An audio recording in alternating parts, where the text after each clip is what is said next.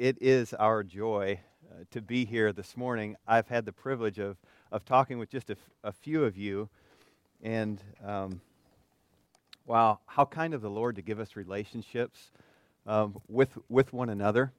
If you've had this experience, maybe you have, where you've traveled to a place that you don't know, meaning you don't know people there. And but as you interact with brothers and sisters in Christ, you realize, wow, there's a bond here that we enjoy as brothers and sisters. It's really sweet, and so that exists here this morning. And so I'm grateful to be here, grateful for the privilege to be in this place under these circumstances, and as the Lord in His good providence would have us be together this morning. In preparation, I've been praying not only for my own heart this morning, but for the people here, the saints at Crosspoint Community Church. I'm grateful for you, grateful for the proclamation of the gospel, and that this morning our hearts would be stirred up, that our affection for the Lord would be great, that our faith would be strengthened. And this morning, I have the privilege and the responsibility to kind of bring to a close this Sermon on the Plain that you've been working through here at Crosspoint in Luke chapter 6. And so if you have your Bible, you can take it out and turn to Luke chapter 6. We're going to read the end of that chapter together here in just a few moments. No doubt, as we read through the Gospels, and come to this particular section, Luke chapter 6, as we read through the teachings of our Lord there, our hearts are both challenged and comforted. We're challenged by the instruction given here, and we're challenged by the description that our Lord gives us of citizenship in the kingdom. He helps us understand this is what life in the kingdom of God looks like, and we're challenged by this. We're challenged as we're confronted with our own sins and our own failures. And at the same time, we're comforted. We're comforted that we have a Savior who promises to bless His own.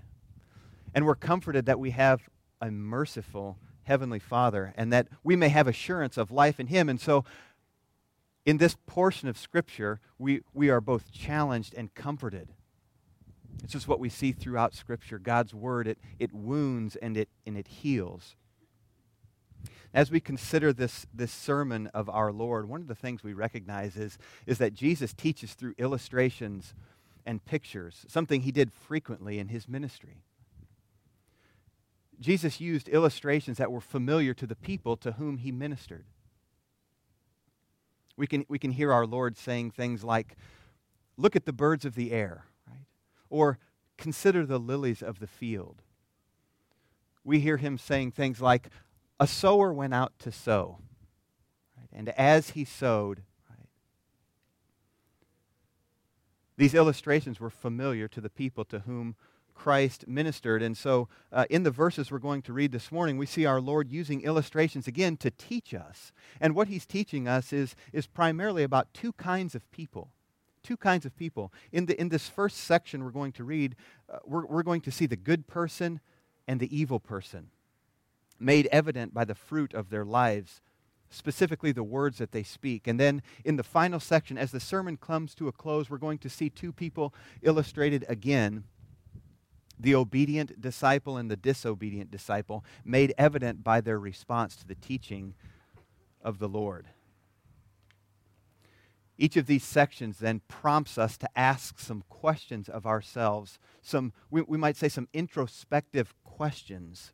Questions like this: what kind of fruit is being produced in my life? Or what does the fruit of my life reveal about the condition of my heart? What does the fruit of my life reveal about the condition of my heart? And then as the sermon comes to a close, we're prompted to ask the question, what kind of house am I building? Am I obeying the teachings of the Lord? And so with these questions in mind, let's read together Luke chapter 6. I'm going to read beginning in verse 43 and read through the end of the chapter. Luke 6, verse 43. For no good tree bears bad fruit, nor again does a bad tree bear good fruit. For each tree is known by its own fruit. For figs are not gathered from thorn bushes, nor are grapes picked from a bramble bush. The good person out of the good treasure of his heart produces good, and the evil person out of his evil treasure produces evil. For out of the abundance of the heart his mouth speaks. Why do you call me Lord, Lord, and not do what I tell you? Everyone who comes to me and hears my words and does them, I will show you what he is like. He is like a man building a house who dug deep and laid the foundation on the rock. And when a flood arose, the stream broke against the house and could not shake it, because it had been well built. But the one who hears and does not do them is like a man who built a house on the ground without a foundation. When the stream broke against it, immediately it fell, and the ruin of that house was great. Father, we thank you this morning for your word. We pray that you would give us hearts that are open, hearts that are eager to receive your truth. Be our teacher this morning. Make us more like Christ. We pray in his name. Amen. The heart is always the concern throughout Scripture. It's what's going on internally that is of greatest importance. And here we learn what is going on internally is revealed by the fruit that's produced in a person's life. And as we begin here, what we want to do is spend just a little bit of time trying to understand, making sure we understand this illustration that the Lord is using. This illustration of trees. He says, no good tree produces bad fruit, nor does a bad tree produce good fruit. As we consider where we are, we're far removed from those who first heard these words of the Lord, right? We're removed by years, right? Some 2,000 years, and we're a vastly different culture than the culture that these people experienced. And at the same time, this is an illustration that we can understand here.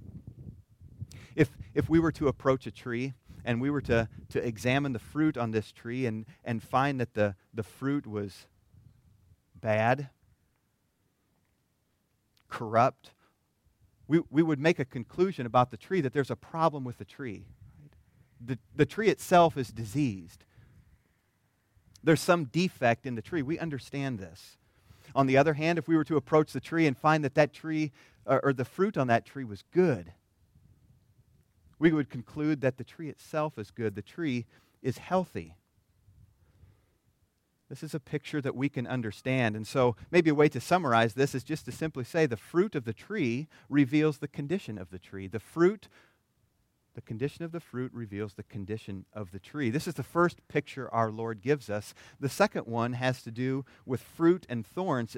Basically, if a person is looking for fruit, for looking for figs or for grapes, he wouldn't go to a thorn bush. And the reason is because a thorn bush doesn't produce grapes or figs. It produces thorns. And so with an understanding of this illustration in mind, now let's ask the question, well, how does Jesus apply this illustration? In other words, what's the purpose of this? Jesus gives these illustrations to help us make an accurate diagnosis of the heart. Remember, the heart is the focus. And so here's a picture to help us understand the condition of a person's heart. When we think about the heart is a word to speak of the whole person. We may hear words from the book of Proverbs. Proverbs 4:23 says, keep your heart with all vigilance, for from it, that is from the heart, flows the spring of life. The thoughts and the words and the actions that come out in our life, they flow from the heart. When we think about the heart, it's good for us. The heart is the whole person. It's good for us to consider these various aspects of the heart. We can think of three aspects that make up our being. There's the cognitive aspect, the thinking, right? Cognition. And there's affection, how we feel. And then there's volition, what we do. Right? This is the whole person. This is all summarized in the heart, our thinking, our feeling, and our doing. This is the whole person. And so these illustrations of the tree and fruit help us to accurately diagnose the condition of the heart, that is, the condition of the whole person. Please look with me at verse 45. The good person out of the good treasure of his heart produces good, and the evil person out of his evil treasure produces evil. So let's draw the connection here. What's going on in this teaching? Like trees that produce good fruit or bad fruit, so the person. Right? Good tree, good fruit, good tree. Good fruit, good person. Good fruit, good tree. Good fruit, good person, good heart. What our Lord is teaching us here is that the fruit of our lives reveals the condition of our heart. The principle may be something like this. If you want to know who you truly are, consider the fruit of your life. And here specifically our Lord says the words that come spilling out of our mouth. For out of the abundance of the heart his mouth speaks. The words that we speak reveal the condition of our heart. Several years ago, I remember hearing this principle being illustrated. The teacher stood before the audience and he took a bottle of water and unscrewed the cap from that bottle, and then he shook it like this. And water, of course, spills out of the bottle onto the floor, and he asks, "Why did water spill out onto the floor?" And the response was, because you shook the bottle. Right? And while that's true, that's not the answer he was looking for. The answer he was looking for is water spilled out onto the floor because water is what was inside the bottle. It was an illustration to help us understand that when we are shaken, right, what's inside comes out. This is what our Lord is teaching us here. Out of the abundance of the heart, the mouth speaks. We remember the context here of the Sermon on the Plain. The disciples, after being challenged to consider, they were being challenged to consider whom they were following. Right? Remember the picture, the blind leading the blind? Jesus says a student becomes like his teacher. Who are you following? After being challenged to ask who you're following, they're now being challenged to examine themselves, to examine the fruit in their lives. We see in Matthew's account, Matthew's Sermon on the Mount, he says that false teachers will be known by their fruit. He says, by their fruit they will be known. But here it seems that self-examination is in mind for the followers of Christ. As we think about this, the bridge that needs to be built from those who first heard the words of our Lord to the present day, it's a relatively easy bridge to build, right?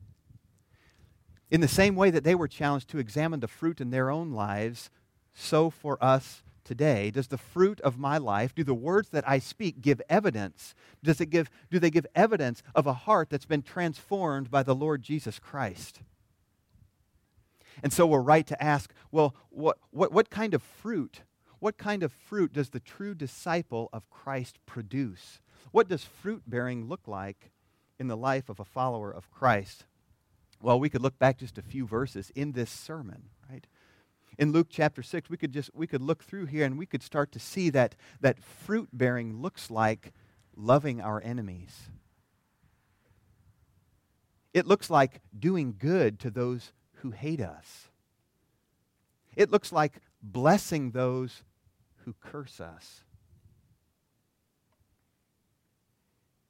Praying for those who mistreat us. We need to stop here and acknowledge this is very unnatural. Love our enemies. Bless those who curse us. Pray for those who mistreat us. This is unnatural.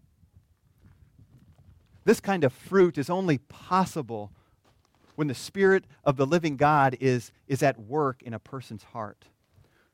When the Spirit of God has transformed the heart. Good fruit looks like refusing to be harsh and critical in our judgment of others.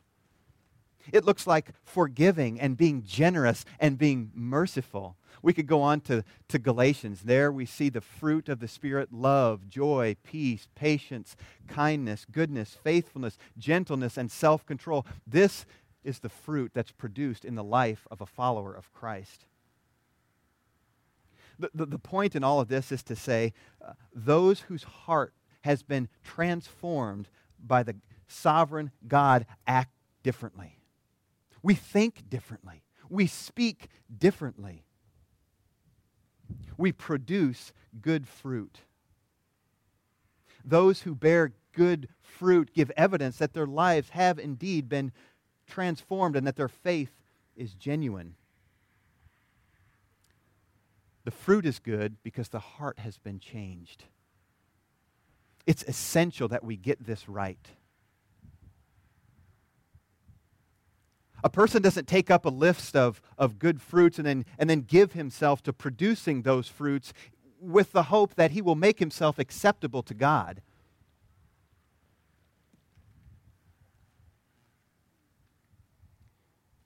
This is the error of every works-based system of religion. It's contrary to the gospel. The gospel is a message of grace. The gospel says that we're saved by grace alone, through faith alone, in Christ alone. The fruit of one's life is an overflow of the heart, and the only way for a person to produce good fruit is to have a heart that's been changed, a heart that's been transformed. I think of the words of the writer of the book of Hebrews. Hebrews is a beautiful book. It shows us how the whole Scripture fits together as the writer reaches back and he pulls these Old Testament images, right? The sacrificial system, and he pulls them into the present and shows how Christ is the fulfillment with a view to the future. It's a beautiful book. And in Hebrews chapter 8, the writer of the book of Hebrews talks about the new covenant, this covenant that Christ institutes. Listen to the words he says. He says, "For this is the covenant that I will make with the house of Israel after those days, declares the Lord." Here it is. "I will put my laws into their minds and write them on their hearts. I will be their God, and they shall be my people." This is the new covenant promise. God writes his law on our hearts. And so our Lord says here, the good person out of the good treasure of his heart produces good, and the evil person out of his evil treasure produces evil. One who professes faith in Christ and yet bears no fruit has no reason to believe that his faith is genuine. Our response to these words here in Luke's gospel may well be an indication of what's going on in our own heart. A good heart, a heart that's been changed, a renewed heart will respond by giving thanks to the Lord for the fruit in his life. Lord, thank you for the work you're doing. And at the same time, this heart, the good heart, sees failure, sees the need for growth, and cries out to God, "Oh God, help me." Right? Help me grow. Help me to produce the fruit that I would desire. The evil heart, on the other hand, hears these words and immediately begins to think of others, right? Who really need to hear this message. We know how this goes, right? I really hope so-and-so is here this morning because she's got some work to do. Right? Be careful. Be careful. This is the person with the beam of wood in his eye. The one that is condemned as a hypocrite. This is bad. This is corrupt fruit. The good heart, the heart that's been transformed, acknowledges the sin in his or her life and repents. Right?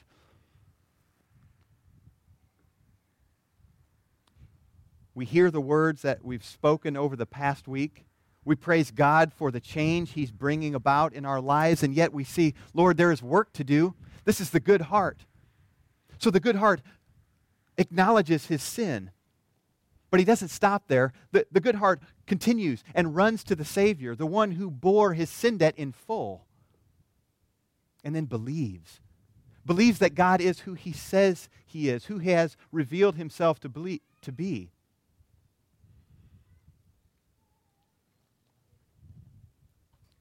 And then this person can say with the psalmist, as in Psalm 130, "For with the Lord there is steadfast love, and with Him is plentiful redemption." God is kind. He's merciful. And so the question we could ask this morning is, what does the fruit of my life reveal about the condition of my heart? As this Sermon on the Plain kind of comes to an end here, having addressed the heart, the spiritual condition of the person made evident by the fruit, the question that now needs to be asked is, will I obey the words of the Lord Jesus Christ? What kind of house am I building? This is a question of greatest importance. In fact, the question of how we will respond to the teaching of Jesus is the most significant question we will ever ask. Why? Because eternity is in the balance. The teaching of the whole Sermon on the Plain comes to an end and leaves us to ask this question: will I obey Jesus? Again, Jesus uses an illustration to help us understand the principle He's teaching here. This time, the illustration is that of two houses. Let's look at each of them. The first house is a picture of a person who comes to Jesus, hears His words, and does them. He comes, he hears, and he does. Throughout Jesus' ministry, there were many who followed Him. Right? The crowds were following after Him. And yet, they didn't stay with Him. They walked away and thus proved that they weren't His disciples. One example will be sufficient from John chapter 6. There in John chapter 6, Jesus had just taught that He Himself is the bread of life. And He says, if you eat my flesh and drink my blood, which is strange language, but by those words He means if you believe in me, you will have eternal life. And in John 6 and verse 60, we read, when many of His disciples heard it, they said, "This is a hard saying. Who can listen to it?" And then just a few verses later, it says, after this, many of His disciples turned back and no longer walked with Him. Here in Luke, Jesus is teaching that the person who comes to Him, who hears His words and does them, is like a person who builds a house. But it's not just any old house that this person is building. It's one that is built on a good and sure foundation. The text could be translated literally like this: who dug and dug deeper, or went down deep and laid a foundation. This is a picture of a genuine disciple. He comes, he hears, and he does. It's not the one who offers mere lip service, calling Jesus Lord, Lord, and not doing what He says. No. This is a person who's committed to Him. He's a committed disciple, the one who builds his house on the foundation. And this person can be confident then that he will withstand the storms because the house has been built on the foundation of Christ. The application is clear for us. Those who build their lives on Christ can be confident. We can be confident that we will withstand the storms not only of this life, but the storm of judgment that is to come. There is assurance for the follower of Christ. There's assurance for us. This is good news for the believer. It's not a stretch to say that we as people are looking for assurance. We're looking for something where we can put our feet on. We want to be confident. We want to know we've made good decisions. We want to be confident that the products that we buy are going to do what they say they're going to do. We want to be sure that in our businesses, we have computers and software and tools and equipment that will guarantee our success. We want to be confident about that we will make a good return on the investments that we make. We want to be assured that our children will grow up and love the Lord and steer clear of trouble. We want to be sure that everything is going to be okay. But the reality is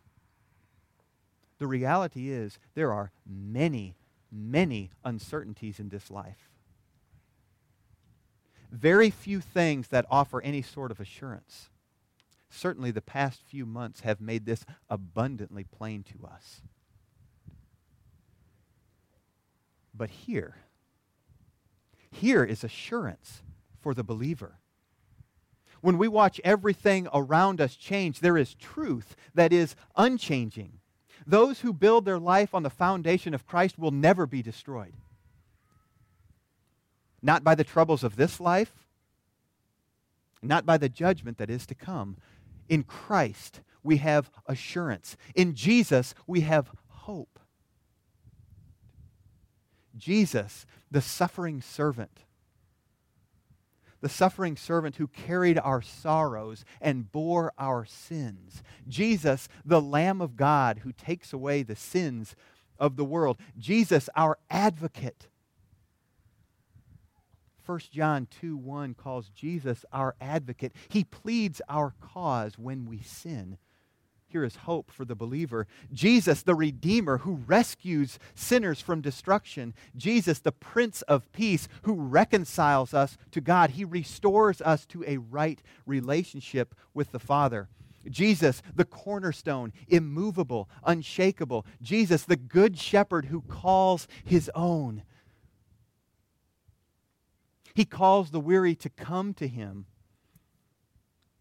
for rest. Jesus, the faithful and true one who promises never to leave and never to forsake His own. Jesus, the righteous judge who will award to His own on the final day the crown of righteousness.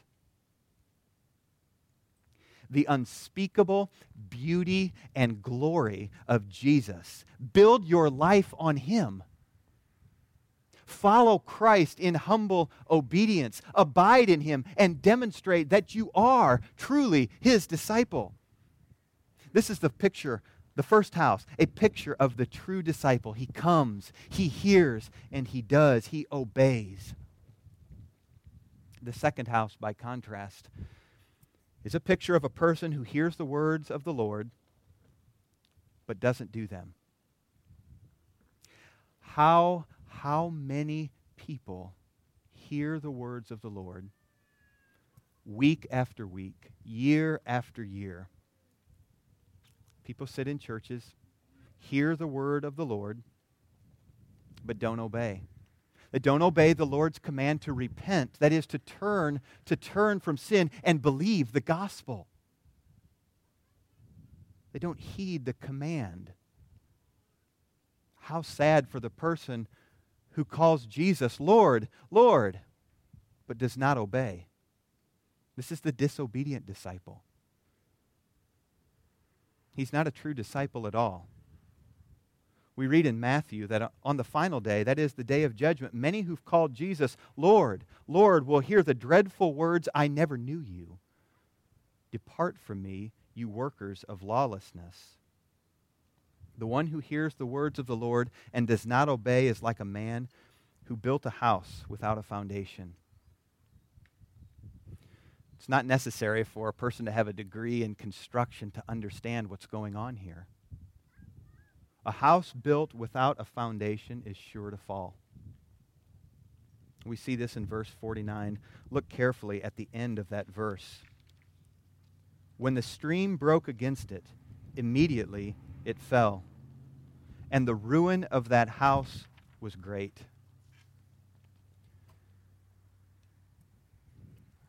This is a description of a person. And so it should have our attention here. It's a sobering picture. We've likely all seen the heart-wrenching footage of houses that are swept off their foundation by the flood. It's devastating to watch. And here Luke tells us that this house, the one not built on the foundation, it falls immediately. And the ruin of the house is great. It's a complete loss. Remember the context again. The Lord has warned his hearers about those who are rich and full and satisfied with this life. I have all that I need here with my stuff. He's warned about that. And he's warned about the censorious kind of critical judgment of others. He's warned about the smug self-righteousness that hypocritically points out the little flaws in others' lives while neglecting to take care of the sin in his own life. He's warned about trees that bear bad fruit, and he's warned about those who call him Lord, Lord, but don't obey. And now through the illustration here of a house built without a foundation that's swept away by the flood, we learn that the end for this kind of person is destruction. A person may think of himself as religious, a follower of Jesus, but the fruit of the person's life reveals something different. The person is subject to the judgment of the Lord. The judgment described in 2 Thessalonians chapter 1, when the Lord Jesus is revealed from heaven with his mighty angels in flaming fire, inflicting vengeance on those who do not know God and on those who do not obey the gospel of our Lord Jesus. They will suffer the punishment of eternal destruction away from the presence of the Lord and from the glory of his might. The Sermon on the Plain ends with a sobering word of warning. Those who don't build their spiritual house on the foundation of Christ, that is, those who do not obey his word, those who do not obey his command to repent and believe the gospel, will not stand in the judgment. If the worship team wants to come up, just a few words as we close. The call for us this morning, the call for us is to ask, what kind of house am I building? Is my house built on the shifting sand of self-righteous religion that will one day be completely destroyed? Or is my house built on the sure and steady foundation of Christ through belief in his glorious gospel? May our great God give us grace to build our house on him. Lord, we thank you for your goodness this morning. Thank you that in Christ and in Christ alone we have hope. As people who have been transformed by your great power, we have hope. We have hope because we serve a risen Savior who has made a way for us to be reconciled to you. And so will you help us this week to live out lives that have been changed by you? We want to bring honor and glory to your great name. Thank you in Christ's name. Amen.